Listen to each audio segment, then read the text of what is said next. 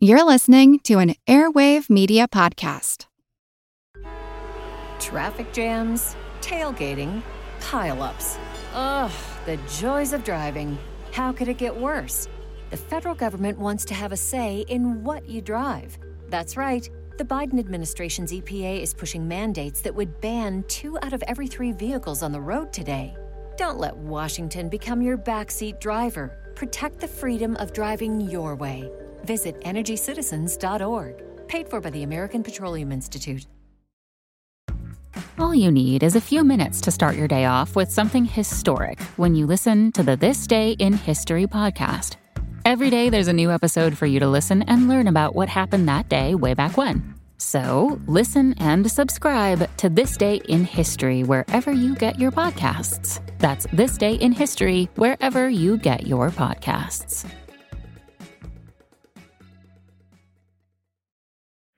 It's a long way to Tipperary, it's a long way to go. It's a long way to Tipperary, to the sweetest girl I know.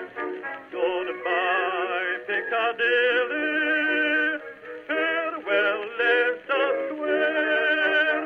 It's a long, long way to Tipperary.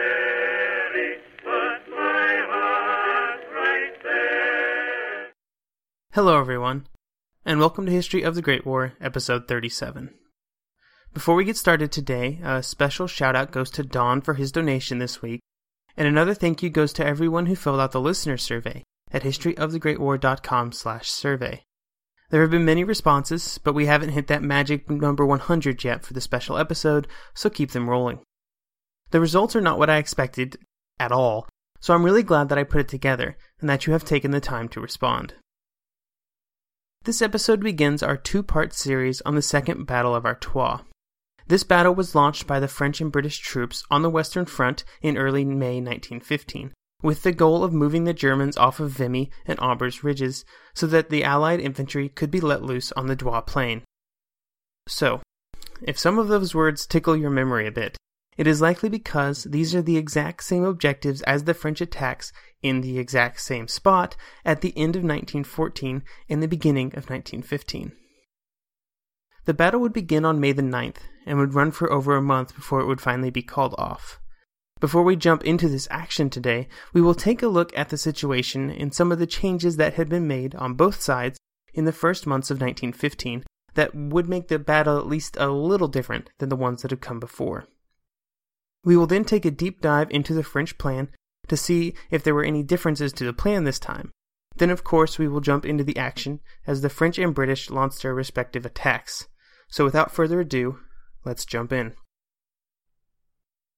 I'm a big fan of the quote from American historian Douglas Porch when he said that by the summer of 1915, the French and German armies on the Western Front were, quote, locked in a siege war of such ferocity that no attack had a chance of advancing more than a few yards, end quote.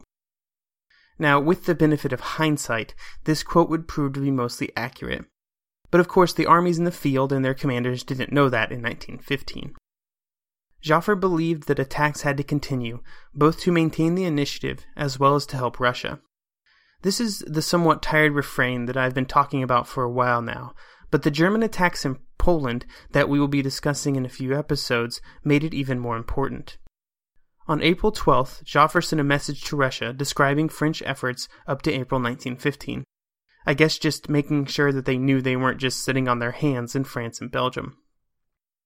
Joffre fully admitted that the Germans were moving troops to the east, but he assured the Russians that France was doing everything within its power to put as much pressure on the Germans as possible. I think that this fact, this pressure from Russia, is one of the facets of Joffre's continued attacks that is often forgotten. Sure, maybe he was attacking too much, but in the east there was an ally that was constantly being attacked by the enemy.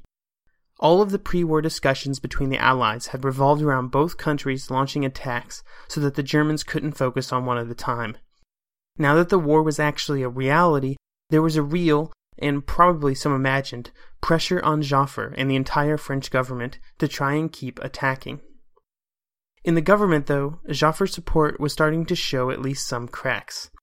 In March, Poincaré, the French president, prompted a discussion in the Council of Ministers about Joffre's performance since September 1914. At first glance, this doesn't appear to be a huge deal, but in fact it was akin to openly questioning Joffre's ability to command the armies. In his account of the conversation, Poincaré said that there was a detailed discussion amongst the ministers about the seeming incoherence of Joffre's objectives. Millerand, the war minister, defended Joffre, and believed that the current arrangement of giving him full reign over the conduct of the armies was imperative to seeing them be successful.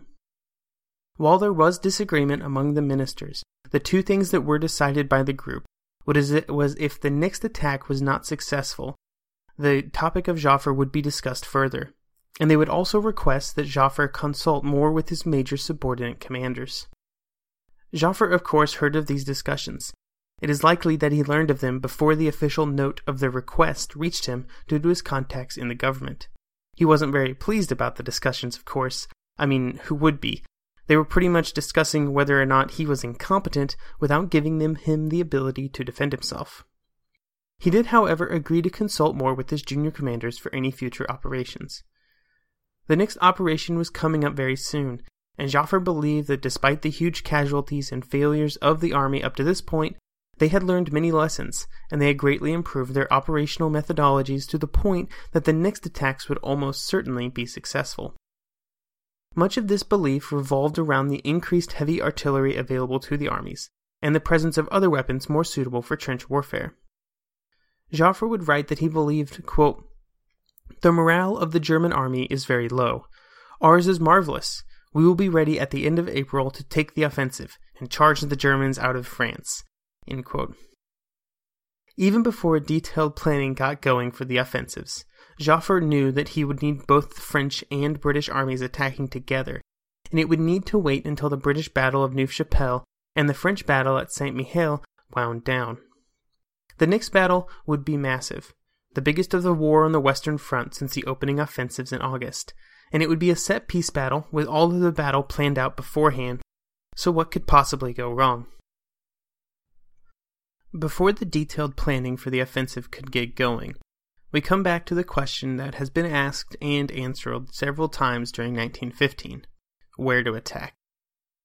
The same locations came up once again as the position to launch the attack, Champagne and Artois.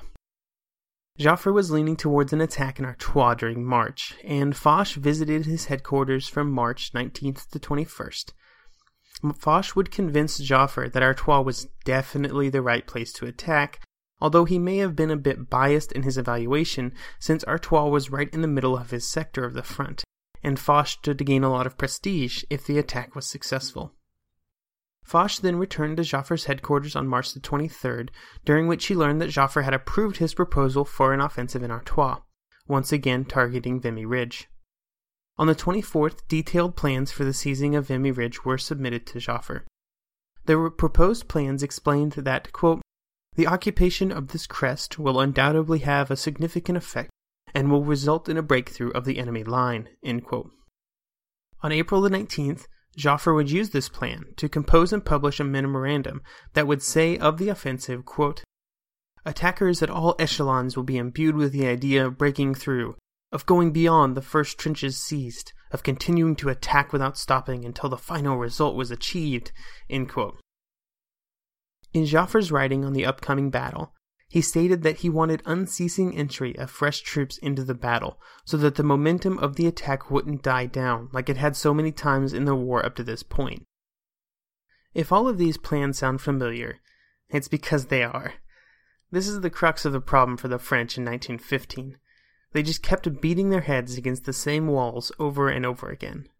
I don't necessarily criticize their desire to attack, but the lack of imagination when it came to choosing where to attack, I've continuously found odd. The same attacks, slightly altered with new tactical doctrine, against German troops that were continued to refine their defensive techniques, had a very low chance of success. Another dimension was added to the offensive on April 26th when Italy entered the war. Now the French leaders believed that they needed to launch an attack to keep the Central Powers from disrupting Italian mobilization that was currently underway. It would take weeks for the Italians to be fully mobilized, so the French, particularly Joffre, believed it was imperative to attack to make sure that the Germans couldn't shift troops to the other front. The original plan was for the attack to begin on May the 1st, but it would very quickly find itself delayed for several days. These delays were mostly caused by the slow arrival of heavy artillery and ammunition, which were considered to be mission critical for the attacks that were about to begin. The plan called for a drawn-out set-piece battle that would be preceded by days of bombardments on the objectives. According to Foch, these bombardments were supposed to have the effect of, quote, destroying the enemy's morale, disorganizing his defensive measures, and breaking up his obstacles and strong points, end quote. To accomplish these goals, the French would use 1,200 guns and 700,000 shells during the bombardment. Most of these guns were of the 75mm variety, which weren't perfect for trench shelling, but the sheer volume would have some effect. The 75s would be joined by about 350 pieces of heavy, high-trajectory howitzers that would hit all of the German defenses and cause maximum damage. It was imperative that these guns were in place because the 75s would have problems hitting targets on the other side of Vimy Ridge. There was a huge dead zone on the other side of the ridge that they simply couldn't hit, but the howitzers could. All of these guns would be used for a 5-day bombardment before the attack, and the French planners, after doing some math, believed that they could put 18 high-explosive shells on every yard of front during this time span.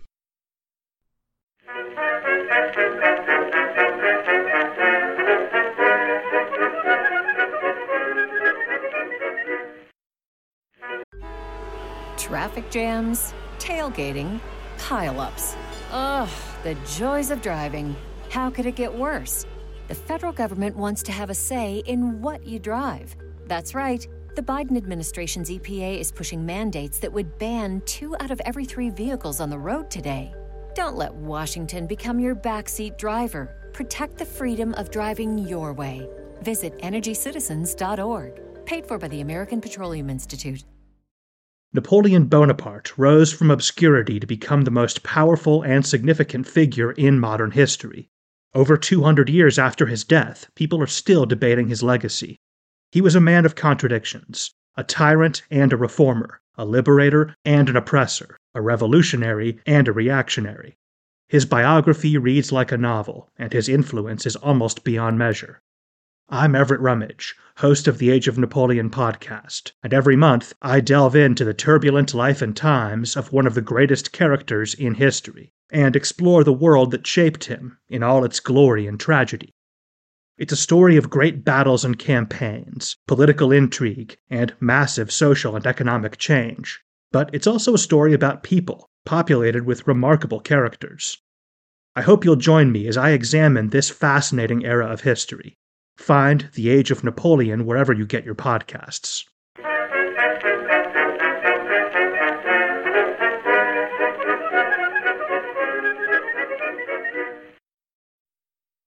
The French troops that would carry out the attack belonged to the 10th Army, under the command of General Victor Louis-Lucien d'Urbal. D'Urbal was given command of the 10th Army after his well-regarded performance during the Race to the Sea in late 1914, and he would take command of the army in April 2nd, 1915. Foch really liked d'Urbal and his style of command, while Joffre, on the other hand, found him a bit too excitable. The 10th Army that d'Urbal commanded was made up of 6 infantry and 1 cavalry corps, with an extra 3 infantry divisions tacked onto it for the attacks. The goal of the army was to attack along the Notre Dame de Lorette and against Vimy Ridge, with the main attack being carried out by the 33rd, 20th, and 17th Corps, which would all attack along Vimy Ridge on a front of roughly 10 kilometers. In the north, the 21st Corps would attack against Notre Dame de Lorette. In both of these cases, the goal was the same, just as it had been so far, to push forward and capture the high ground. Once it was captured, the troops would fortify it and wait for reinforcements to arrive before continuing to push forward. During this waiting period, they were to prepare for counterattacks that would inevitably come from the Germans. The theory, just like Joffre wanted, was that these first wave of troops would rapidly be followed by a second wave that would help launch the second wave of attacks. Any long-time history of the Great War listeners know that there's a lot of problems with putting this theory into practice. The battle saw the French using a large number of aerial reconnaissance flights, using the quadrants and farmans that we talked about last episode. The hope was that this reconnaissance would help make the bombardment more effective. Those who recently listened to the last episode might also remember that at this point in time, there wasn't a great deal of trust between the artillerymen and the observers in the air, with some negative effects for the French. From D'Arbal all the way up the chain of command, hopes for the attacks was very high. This hopefulness was steadfast enough to not greatly be affected by the need to delay the attack over a week due to the artillery showing up late. There is one piece of the attack that we haven't touched much on so far, and that was the critical role in the plan that was to be played by the British. Joffre knew that the British had been bringing in reinforcements for England in the form of some territorial divisions, and that they were being brought up to snuff behind the lines. His goal after the attack was planned was to convince the British that they should join in the attack using their troops. It is interesting to note that it is around this time that Joffre's opinion of the British and their martial abilities may be at its lowest. Even when asking for their assistance, he doesn't seem at all convinced that they would do a very good job, or even that they would be able to really contribute to the attack. Joffre used a meeting on March the 29th between all of the Allied commanders, including Kitchener, to try and convince both Kitchener and Sir John French that they should join in the attack with the French. He suggested that the British attack against Aubers Ridge in the north of the French objectives. The goal of these attacks wasn't necessarily to break through or to make any great gains, but instead to keep the Germans from moving reinforcements to the front to fight the French. The British would be attacking along with the French armies all along the front for this purpose. Joffre's belief in the necessity of these attacks had not wavered, and really wouldn't waver at any time during 1915. He was convinced that these secondary attacks were essential to pinning down German troops that would otherwise be used to close off his main attack, should it break through. If I'm being honest, he does sort of have a point, but that point is only valid if, and only if, the main attack achieved a breakthrough. If it was somehow possible for the troops at Vimy Ridge to break through the German lines decisively, the attacks all along the line would put the German commanders in a great quandary, not that dissimilar to that faced by Joffre back during the Battle of the Frontiers. If the pressure was great enough from the secondary attacks, the Germans couldn't have concentrated the troops defending from those attacks to keep D'Arbal's troops from breaking their advance. As I said though, these points are only valid if the troops at Vimy Ridge were able to make a decisive breakthrough. Otherwise, they would just create a lot of extra casualties. Anyway, back to the British. Kitchener, as was often the case, would not agree to the attack during the meeting with Joffre. However, he did agree to relieve some of the French troops around Ypres so that they could be at the disposal of the French. However, only 3 days later, in a pretty big turn of events, Sir John French informed Joffre that the British would be joining in on the attack in May, while also keeping their agreement to relieve the troops around Ypres. It must have been like Christmas morning for Joffre, who had left the meeting on March the 29th disappointed. Joffre was told that the British would follow his advice and attack along Aubers Ridge just to the north of Vimy. This battle is often not lumped in with the Second Battle of Artois, and is often referred to as the Battle of Aubers Ridge. I just wanted to make sure I got that fact out there because it confused me for a bit while researching, causing me to have this random set of notes about the Battle of Aubers Ridge without any idea where exactly it was supposed to go, since half of the sources lump the actions under the Second Battle of Artois and half of them label it under the Battle of Aubers Ridge. The goal of the attacks was to, of course, push the Germans off the ridge, and then once on top of the ridge, the British would advance to the south to hopefully link up with the French, who would have taken over Vimy Ridge. You know the drill after that. Once the armies linked up, it was on to the Douai Plain, then to Namur, then to Germany, then to victory. While these goals were lofty, it was understood by the British commanders that the immediate goal of the attacks was simply to provide a distraction for the Germans from the attacks by the French. The British would try a different style of bombardment during the battle, and instead of a long, drawn-out bombardment over days, they would rely on a short bombardment and the element of surprise for their attack on the German lines. This decision wasn't entirely based on strategy, or some amazing new tactical doctrine. Instead, it was out of necessity, due to the shortage of artillery ammunition that the British were experiencing at this point in time. there would be many instances of short bombardments being greatly successful during the war, especially in the later years. But in this case, the British had some critical problems that they would not be able to overcome. First of all, they only had 636 guns, and they simply wouldn't be able to provide the weight of fire necessary to make a short bombardment work. Secondly, they also had a huge number of shrapnel shells, which, as we discussed in episode 32 with the attack on Neuve-Chapelle, do a horrible job of cutting the wire in front of the German lines, let alone doing damage to the German fortifications themselves. Something like only 10% of the shells being fired were high explosive shells, which was straight up not enough to be successful and create the effects necessary for the short bombardment tactic to win the day. During the build-up on both the French and British sectors, the Germans quickly began to realize what was happening. Their more elevated positions gave them a good view of the area immediately behind the lines, so it was completely impossible for either the British or the French to completely hide their preparations. The Germans knew, just like the French did, that their lines on Vimy Ridge were sort of the last good line of defense before the French were in the plains of northern France, so it was very important to stop the French attacks before they were able to successfully crest the top of the ridge. The Germans were, at this stage, still using the defensive tactic where they were holding the front line quite strongly, with as many defenders as possible stationed right on the front line or right behind it. However, they were beginning to slightly shift these tactics and to begin experimenting with a more defense-in-depth structure to defend against the attacks. This means that they would hold the front line with less men, and they would counterattack as soon as possible with troops from trench lines behind the front line. They had learned how important it was to try and have a second line that was as strong as possible as well, because it would be the most effective measure at keeping the attackers from breaking through, and it would be able to hit the attackers at their weakest. Usually, when the attackers hit the second line, they had moved out of the zone which was prepared by the artillery. They were often very tired from the hard bit of fighting just to get there, and their numbers had often been heavily thinned out during the attacking action. All of these factors made them very vulnerable to the German counterattack.